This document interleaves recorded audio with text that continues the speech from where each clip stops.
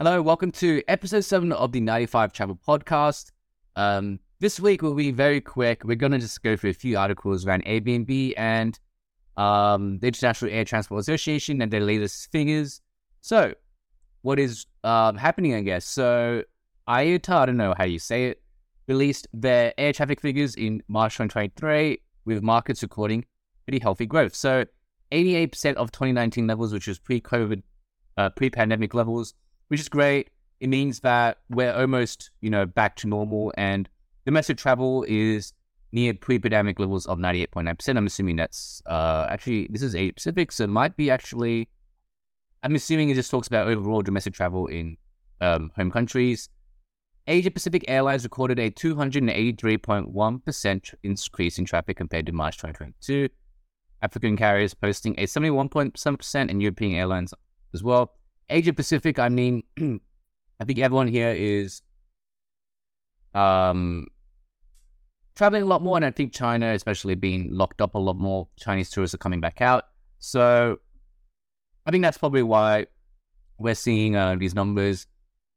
And it's interesting that they note that they expect air passengers numbers to exceed pre-COVID levels in 2024, mainly because, people actually just want to travel. I think people who haven't traveled for a while are now looking to plan their trip, especially a lot of people who might be cash trapped back in 2019, now have money from being saving all those couple of years, and so now they're looking to travel. And so I think we'll see a big increase in demand in travel. Hopefully then that means you should lock your tickets now. So lock in your tickets if you want to travel now before it kind of stabilizes back again. So I found some pretty interesting articles around Airbnb as well. So we'll start with this one. So Airbnb has really, really turned into more of you stay at someone's place. The host might not be there as well. They might be either nearby, or they might be in another state or city. But Airbnb launched as the name itself, Air, Bed, and Breakfast. And a lot of the times in the past was the host would be living there and you'd be living in one of their rooms. So, I mean, inflation and all that stuff, prices, and it's really expensive to travel now. So Airbnb is really focusing on rolling its Airbnb rooms, which is basically, if you order that quickly, allows you to locate properties where hosts also live on sites.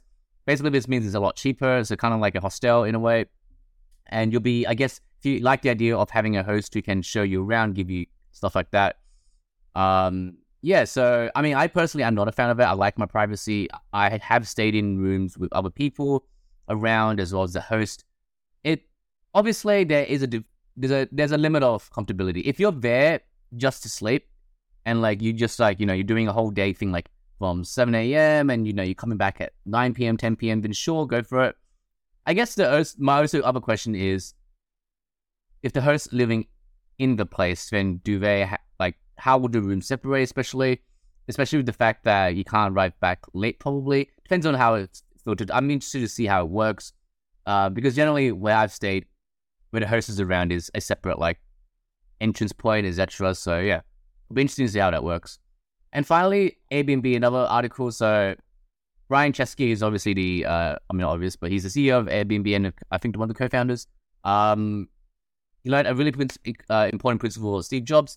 So basically, Airbnb started doing a lot of different types of initiatives, kind of like what Google does, building a lot of products and stuff like that. So he learned something that Steve Jobs learned very early in his career, which is focus on the stuff that you can personally also be involved in as a CEO. And that means you can't diversify too much because you just don't have time to go through a whole suite of products. And which is why I think Apple really focuses into their products rather than building a huge product line like Google does. And it obviously both has advantages. But recently he appeared on This Week in Startups, one of my favorite podcasts, by the way, you should check it out. And he told him basically, when Airbnb was looking into their bits, basically 80% of all Airbnbs were basically lost just because of COVID.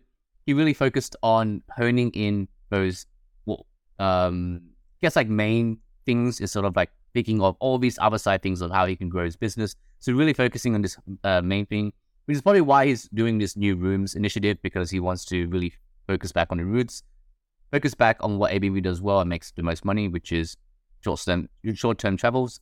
And so, yeah, it's going to be really interesting to see how that goes.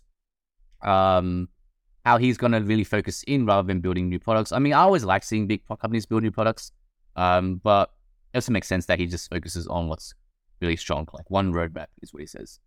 Okay, either way, that's it. Hopefully, this week is going to be really short.